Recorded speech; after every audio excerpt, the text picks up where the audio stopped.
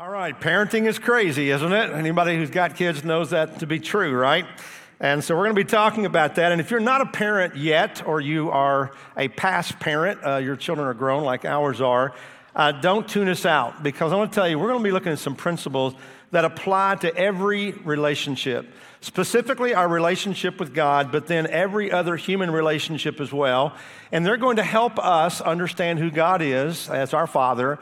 They're also going to help us as a church as we grow in our church community, as we raise and support the children of our church. Now, as you know, Lori and I have 4 kids, and our kids are grown. Some of them have children of their own. It's kind of interesting to watch your children raise their children and learn how simply easy it is. But it's kind of interesting, and we're at that good sweet spot right now in our life. And let me just say, though, if you're not at that place, hang in there. It gets a lot better. And the empty nest is not bad, I'm telling you, in a lot of good ways. But it is tough. It is difficult. Someone said this. They said, most of the time I feel unqualified to be a parent. And they said, I call those times being awake. So if you're awake, you probably feel unqualified to be a parent. And all of us feel that kind of challenge.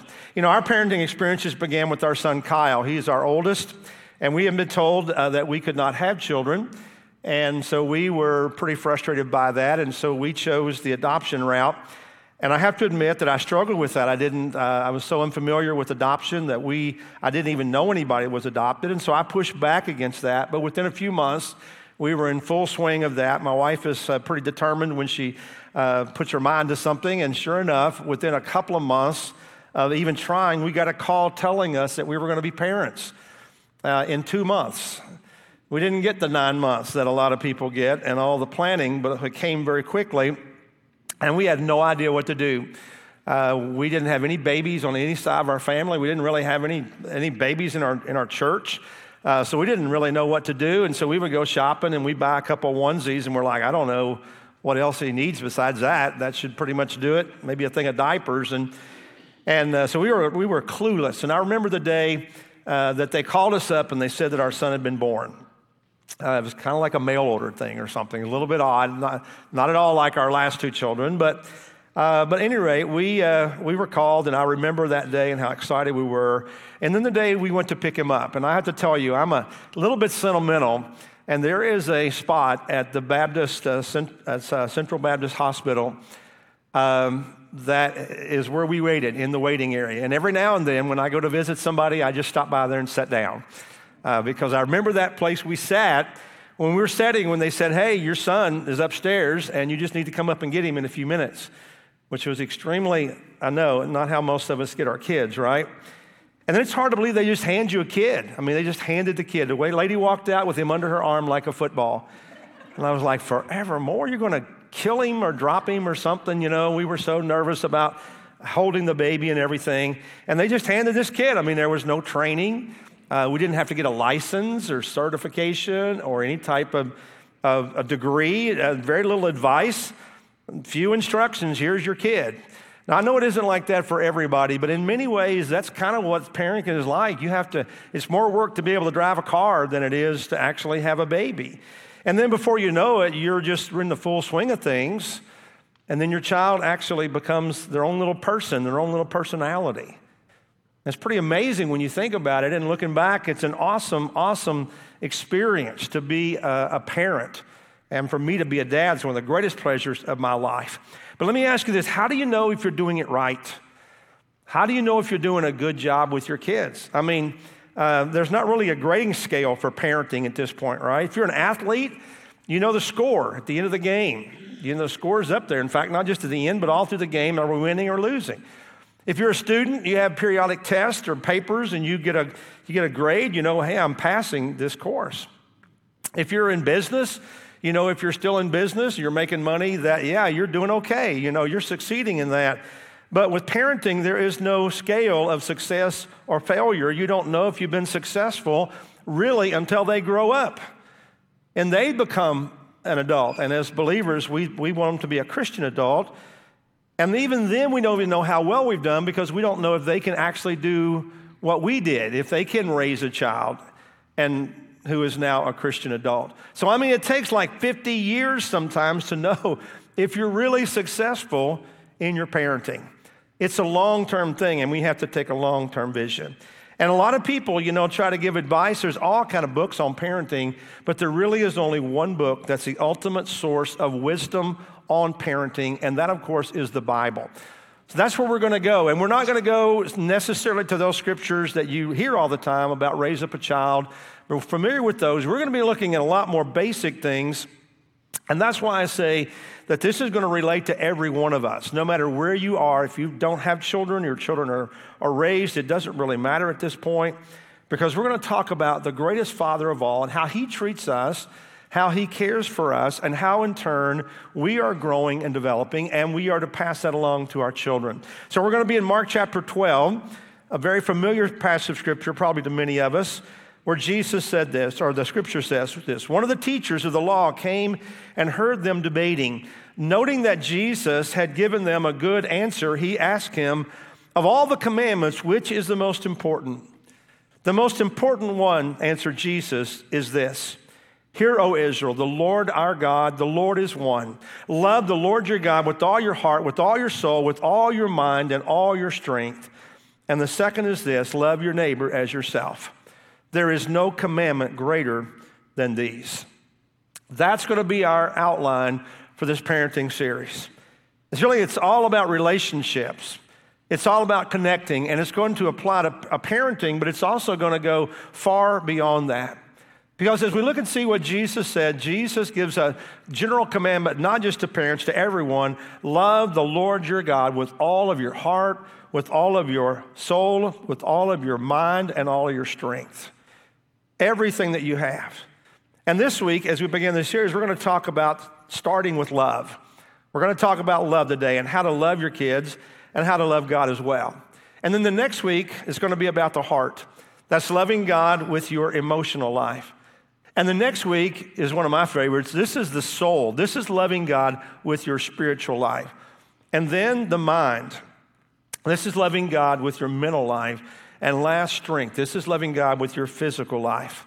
So when you look at all those four areas, you see that God wants us to be a healthy, whole person that's fully engaged in a relationship with Him in all of those facets of our life, and a healthy, life-giving way, so that then you can have these healthy relationships with other people. And see, this formula that Jesus gives here is how we're to love God, but then He goes on to say it's not just about loving God. The second commandment is to love others, to love your neighbor as you love yourself. So love is pervasive, not only to God, but to other people. And, the Bible talks about neighbors, and if you know the definition the Bible gives of neighbor, it's anyone who is in need. It's not just the person who lives next to you, it's anyone who is in need. And when you think about it, there is no one in need more of our love and our direction and leadership than our children. So it may feel weird to think that your child is your neighbor, but your spouse can be your neighbor, your child can be your neighbor. Anyone in need is who we are to love secondly. Love God and love others. And what I love about this is that it also connects with our motive as a church, that our motive of what we do why we do what we do is that we love God, we love others, and we want to be disciples that make disciples. And let me tell you, parenting primarily is all about making disciples of your children. So this connects completely with our mission as a church and also our motive as a church too. Now, the context of this scripture that Jesus gives here is that Jesus is kind of in a place where he's being questioned and he's being challenged in some ways, and he's being asked here, what is the most important commandment? Of all the commandments in the law, of everything in the Bible, what is the most important thing if we were to narrow it down to one thing? And Jesus quickly acknowledges that the greatest commandment is to love God with our whole being, to love God with everything that we have. And that begins with recognizing that the God of the Bible is our God. And that's what Jesus said, the Lord our God, referring back to the God that made all creation and chose people and gives us everything. Recognizing the God of the Bible. And secondly, he notes that this God is one. This is the God who is of the Trinity, the Father, the Son, and the Holy Spirit. Jesus himself being one of those members of that Trinity. So this acknowledges here that God is our only true authority, that he is our God, and that we are under the authority of our Creator and our God, and kind of laying things out to say that our children are next to be under our authority. Do you know how our children understand how to be under God's authority? The plan is that they are under our authority first, and they learn authority, they learn submission under us as parents, and then we kind of hand them off to God, and they know what it's like to be obedient, to serve. We raise them with that kind of knowledge. And the reality is that we cannot truly raise our children to know the Lord and love the Lord unless we are knowing and loving the Lord first. It's kind of what he says all the time, that leadership starts at the top and then it trickles down. We also see here in the scripture of Jesus that God is relational. He is a relational God. Not only does God want to be in relationship with us, that we love him with all of our heart, mind, body, and soul and strength, but he also wants us to be in relationship with others. The second commandment, love our neighbors ourselves, and we are to share that love. And so it all starts with love, and that's where we're going to start the series out today. You know, most of us are probably familiar with the importance of love in the development of a child, a young child. And maybe you heard those stories or from experiments that were done many years ago in orphanages. I think these were kind of done back after the Second World War, where there were a lot of children who were orphans, and those orphans were placed into orphanages, large group homes, where there were too many children to be cared for individually and personally. And so they treated them not as individuals, but more as a group, and they just kind of fed them and clothed them and housed them, and that was about it. But they didn't do this on purpose. It was just that there were just too many children for them to be individual with. But they discovered that those children who were not loved and nurtured and who were not cared for individually, those children did not do well. They did not develop in a healthy way. In fact, many of them that grew up in a place where they could not develop affection for even parents, adopted parents. And in fact, many of those children who are ordinarily healthy died from neglect. And they understood that we need to be loved. Children don't mature or develop unless they are loved. Now, obviously, with our own children, we are more personally involved with them, and we don't see that kind of problem, but we also can find out that much of our issues as adults come from how we were raised as children and how we were cared for, the love that was put into us. I guess what I'm trying to say is that as parents, we have to be relational with our children. Non-relational parenting is dysfunctional parenting. Maybe some of us grew up in homes that were kind of non-relational. Our parents weren't super involved in our life or invested in us, and they only spoke maybe to us when they had something for us to do or to try to correct us, but there really wasn't that real strong relationship. And you know, I noticed this things go in waves and generations, and I noticed this for a while, especially in dads, that many times dads were distant from their children, and mom kind of raised the kids. Dads weren't very involved. And then it seems like, especially in our area, that we went through a time where dads were super involved, super connected. It almost became, especially in sports, almost like the dad was living vicariously through their children. So they were so involved in their life and wanted them to be successful. But what I've noticed lately, I think, is that sometimes we're seeing something similar of this non-relational parenting through the technological parent. Now the parent, we have, our tablet, computer, phone, whatever it may be, and it's maybe disconnect because we're so caught up in that. It's not the newspaper anymore. It's some kind of technology that has our attention, and that's a problem. In fact, sometimes you'll see the whole family sitting around on their own smartphone in the same room, but not connecting. That's not relational. And so, time and technology even impacts the level of involvement that we have. If we're going to be relational, we have to be involved and connected to our kids. That's why technology can really be a problem sometimes. God knew that we needed relationships, and so God sent Jesus, his son, into the world in a human form so that we could be relational with him. Jesus was extremely relational. And what makes a relationship healthy is love. That's what really forms and shapes a relationship. But you know what? In our world today, when you say the word love, it has such a broad meaning. It can go so many different directions. We love steak, a good steak. We love pizza. We love our car. We love our school. Whatever it is, love has a very vague definition. And so let's go to God's word and discover what love means, and then we can kind of see how we're loved by God, how we are to love God, and how to love our children and teach them how to love. The Bible tells us in 1 John chapter 4 that God is love. So we think of the person of God, and we know that God is love. And then in 1 Corinthians 13, it gives us a deeper definition, more complete, of what love is. And if this sounds familiar, it should. Just a few weeks ago, Dan did a great job preaching on the love chapter, 1 Corinthians 13. But here's what we read there. Love is patient, love is kind. It does not envy, it does not boast, it is not proud, it is not rude. It is not self-seeking, it is not easily angered, it keeps no record of wrongs. You know, if we were to take all of these attributes or all of these characteristics and we were to bring them together in one person, it would be Jesus. It would be Jesus who displays the love of God. And we, in turn, are to show that kind of love that Christ has shown to our children. So if you read through that list of definitions there or qualities, that's how we're to love our children really quickly. That's how we're to love everyone, but especially our neighbor, those who are closest to us. So let's take a few minutes and look at kind of God's love for us and break some of this down in some practical things and see how we, in turn, can pass this on to our children. One thing we see about God in loving us is that God's love is received from God. It is not achieved by us. It is received from God, not achieved by us. You know, there are some people who love based only on performance. If you please me, I will love you. I like you as long as you're doing what I want you to do. But when you stop doing what I want you to do, then I'm not happy with you and I'm going to withhold my love from you. And that happens in a lot of relationships. In marriage, it happens in friendship, in working relationships, within the church, everything.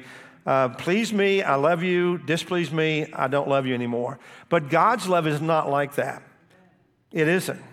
God's love is not based on your performance. It is based on His person, the person of God. God loves us. In fact, God can't love you any more than He does, and no matter what you do, God will not love you any less.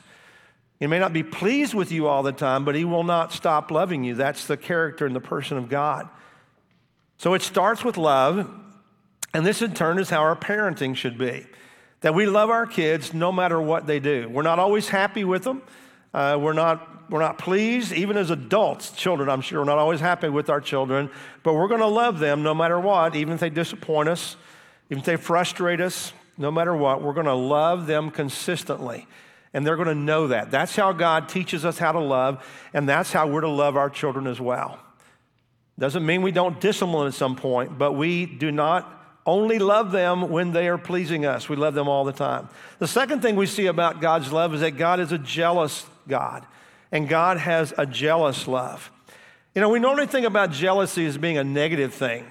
A lot of times when couples are dating, even as marriage, you might be jealous, and that jealousy might come up. We frame that oftentimes as being a bad thing and being controlling, and obviously it can go way off track. But there really is a healthy form of jealousy. And that's the kind of jealousy that God has for us. See, jealousy is not approving of someone else taking our place.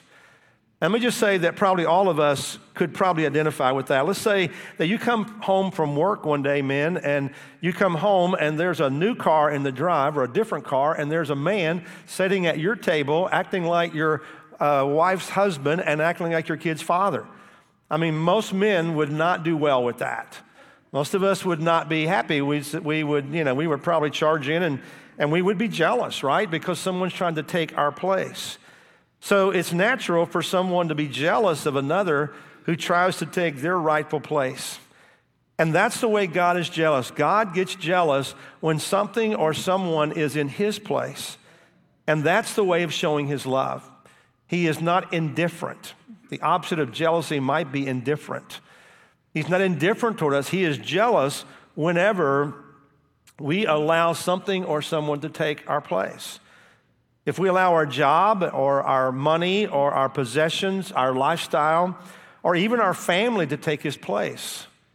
If we replace time with God with something else, the time we should be worshiping, God gets jealous of that. And God wants us to know that we're so important that he's not going to give that place up easily. He's not going to abandon us. If we love our children with the love of God, we're going to want to be the primary relationship in their lives. And we're not going to allow other people or other things to interrupt that or supersede that relationship. So as parents, we think about, number one, until, as a dad of 3 daughters, until I handed my daughter over and gave her away to her husband, my relationship with her was her number one relationship. She was my daughter, and now she's someone else's wife. I handed her off. I don't feel jealous of my daughter's husbands. I have a great relationship with them, but when I raised them, I wanted to be the leader in the home. I wanted to be the one they looked to. That's appropriate. It's what God says we should do. So God's jealous. He wants to be primary. We got to be willing and respectable and leaders in our family so that they look to us and the jealousy is justified and it's reasonable. The third thing we see is that God's love tolerates us and then transforms us. Our culture tells us that love and tolerance are the same. If you love me, you will tolerate anything that I do. You'll accept what I do. You'll approve it. You'll affirm it. But you know what? A loving parent may look at a child and say, I love you, but I reject that behavior. I love you, but you will not act like that. You will not do that. And that's kind of how God is with us. There is a difference between accepting the person and accepting their behavior. When God says no to our behavior, he's not saying no to our relationship. What he's saying is that your behavior is actually hindering the relationship and it's blocking what the relationship could be, and so you got to change. The behavior has to change so the relationship can become stronger.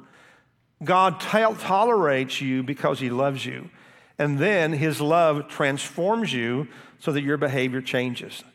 In the same way, that's how parents are, That's kind of how it is. God welcomes you, he loves you as you are, but he's going to change you, who you are, and make you different if you are truly in relationship with him. God doesn't conform his truth to our actions. God doesn't say, well, I guess if that's how you want to be, I'll just have to accept it. God doesn't do that. God demands change. And so it's the parent's role to lovingly tolerate their child when they misbehave, but to discipline them, to lead them to transformation. So it's important to understand that. Love, I read this morning on Facebook. I don't know who posted this. Love is not a lack of discipline. Love is not a lack of discipline. I thought that was pretty timely and fits right in there. Fourthly, God's love connects before it corrects. God's love corrects before it connects before it corrects. God builds a relationship with us, and then God deals with the issues in our life. The Bible says that Jesus came to seek and to save that which was lost. He didn't come to find that which was already perfect or that which was already saved. He came to seek, to look for, and then to save that which was lost. And he finds us in our worst place. He loves us in advance. Romans chapter 2 says that it is God's kindness that leads us to repentance. It's not always the heavy hand of God that leads us to repentance. It's the kindness of God that touches our hearts and makes us be sorry and repent. And it's that loving relationship that then leads us to change behavior. We know that God took the initiative to love us first. In response, we come to him in submission and obedience. So whenever we correct our children, which we all have to do at some point, we ought to do that in the context of love and relationship, and never in anger or never out of our own frustration. And I think that sometimes is what really hurts the whole discipline process when we're just angry or we're frustrated or we are insulted that our kids disobeyed us. All those things go through our mind, and God must feel the same way. But God doesn't discipline in that frame of mind. God disciplines us with love for our change. He connects with us, and then he corrects us. Our children ought to know that we love them long before we have to discipline them. And so that's important to see that perspective. And then fifthly, God's love is a protective love. It's a protective love. In 1 Corinthians chapter 13, just reading on down a couple more verses, it says, love always protects. Love always protects. Parents, there is a battle for your child. When your child is born instantly, there is a battlefield that is created. And if you're not aware of that, then both your child and your child's future are in danger. Because I will tell you that Satan wants to destroy your child, and he will do it in any number of ways, any way that he possibly can. So you are the primary, and in some cases, maybe the only barrier between your child and Satan. I want you to understand that in a lot of ways, spiritually, emotionally, mentally, physically, in every way, you are the barrier, you are the guard, you are the watchman on the wall for your child's safety and security and development. So you have to be vigilant, and you have to be intentional. And you got to make sure that you protect your child, that you step forward to do that. And I can think of a lot of ways, probably you can as well. You want to keep your child safe from health issues, from accidents, from bullies, from people that would harm your child, any danger. There's so many ways that you are to protect your child. But I want to share a very specific danger that you need to be aware of here in Kentucky, even in the Bible Belt. And that's in the area of gender identity. It's amazing to think about this. A few years ago, we had no idea that this would be an issue for families or for children, but it really is. And more, we're seeing the influence of social media and movies and companies like Disney that we thought was child-friendly. We're seeing these companies that have an agenda, obviously, to lead our children and to question our children about their gender and about their sexual identity. And so it's kind of baffling to understand why, other than to know that Satan has chosen this time and this place to destroy families. And this is what it does, destroy families, relationships, future, physically, in so many different ways. And what is super sad is in many cases, they're intentionally leaving the parent out of these conversations, allowing and even encouraging children to question their gender. And sometimes we're almost clueless because we don't expect this kind of attack. It's kind of out of the blue. And in some cases, children, kindergarten age and even below, are being indoctrinated.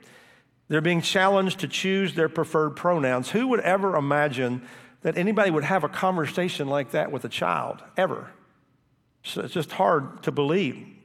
In addition to questioning traditional pronouns about he, him, she, her, or they even suggest other neutral pronouns such as ni, thee, thee, and thy.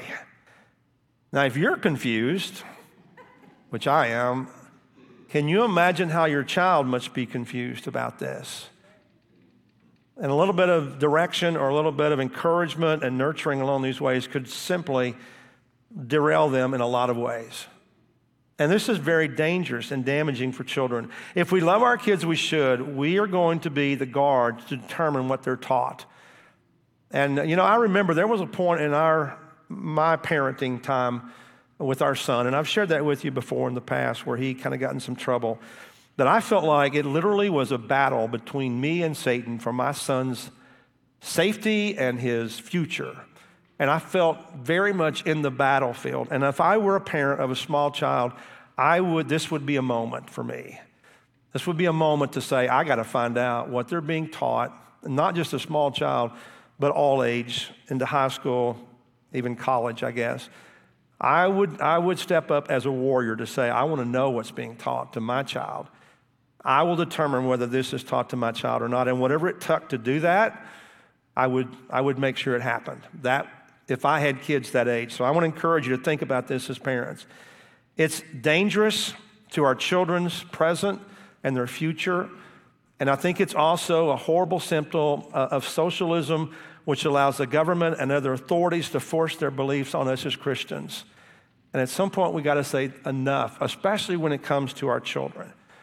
So I would say that you need to be very involved in your child's education and every other facet of their life so you can protect them. They need you to protect them, taking whatever precautions and whatever decisions, major decisions need to be made to keep them in a safe environment. And that's why I said earlier, this demands intentionality and intensity like never, ever before. Your greatest treasure are your children. And we cannot simply assume that other people are going to do what is best for our children. We are responsible for that. That, I think, is one of the major ways that we love them. So to wrap up today, we start with love. Romans chapter 5, verse 8 says, God demonstrates his love for us in this: while we were still sinners, Christ died for us.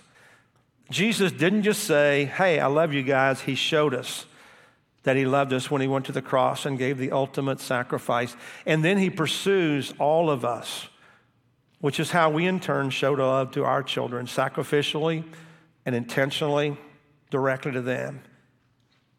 And so we show that kind of love as we've been taught, as we've received. And the best way for your child to be a mature Christian adult is for you to be a mature Christian adult by example. And you know, we have the great example above us, and that is our Heavenly Father, the one who gave everything for us to show us his love. And he calls us to give our all to him. And one way we do that is by loving others, loving our children. But let me say this, you can't do that without a relationship with God through Jesus. You just can't do it. I would hate to think about being a parent without having God on my side and Christ in my corner. I can't imagine how I would do that. And so by way of response this morning, if you know that you need help in parenting and you want to seek that from God, I'm going to be up front. I'm going to be available here to talk to about your next step on your journey. But let me also say, these are tough times for our kids, and one thing we can do that doesn't cost a dime is pray. Pray for our children. And you know, we as a church, we believe strongly in prayer, and in fact, every Sunday morning, we start our time as a staff. We gather together, those of us who can, over here, and we pray. We pray for the service. We pray for you. But today, I would ask, if you would, to pray for our children and for the children of our church and our community. And if you want to come forward, we always offer this time, this space up here to pray for whatever may be going on. If you want someone to pray with you, I'll be available. Zach will step up. I know Humera is going to step up to just kind of pray with you if you'd like. But if you want to just come forward and say, I'm intentionally praying for the children of our church and our community and of our culture right now, we want to offer this time up for you. Let's stand together as we go to the Lord. Father, we come to you, and Lord, we know we live in a dangerous world. And Lord, there's no one more vulnerable to the danger than our children. And Lord, I pray that we would be the watchmen and women who stand to pray for their safety, for their emotional, spiritual, physical, and mental safety, God. Lord, as you've entrusted them to us and they're extremely vulnerable, God, we pray that you would build a hedge of protection around them, Lord, and you would keep the evil one away. God, we as a church want to stand for you and for truth and for our children. Lord, I pray that we understand the only way we can truly do that is through a relationship with Jesus. Everything flows through relationship from you to us, to our children. And Lord, we want to honor you and glorify you just now, God. And pray that those who are here who maybe are not in a right relationship with you, Lord, would rush to do that, to find the strength and the power to live faithfully. I pray in Jesus' name, amen.